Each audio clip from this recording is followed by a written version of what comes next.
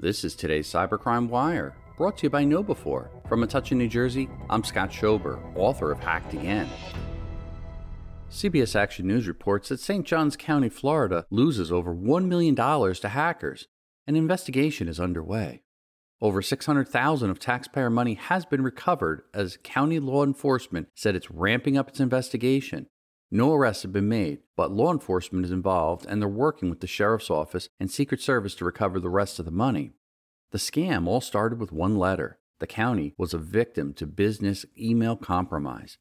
It started in July when the county thought that they were talking to and paying DBE Utilities Construction, saying they changed their payment processing, but it was coming from .co email and not .com. The county sent a payment of over $500,000, but it wasn't actually to DBE. Documents show St. Johns County again paid the hackers for a separate payment over $600,000 in September, but the actual company emailed them saying they hadn't received any payments. Reporting for Cybercrime Radio, I'm Scott Schober, author of Hacked Again. New every weekday, the Cybercrime Wire is brought to you by KnowBe4, the world's largest integrated platform for security awareness training combined with simulated phishing attacks.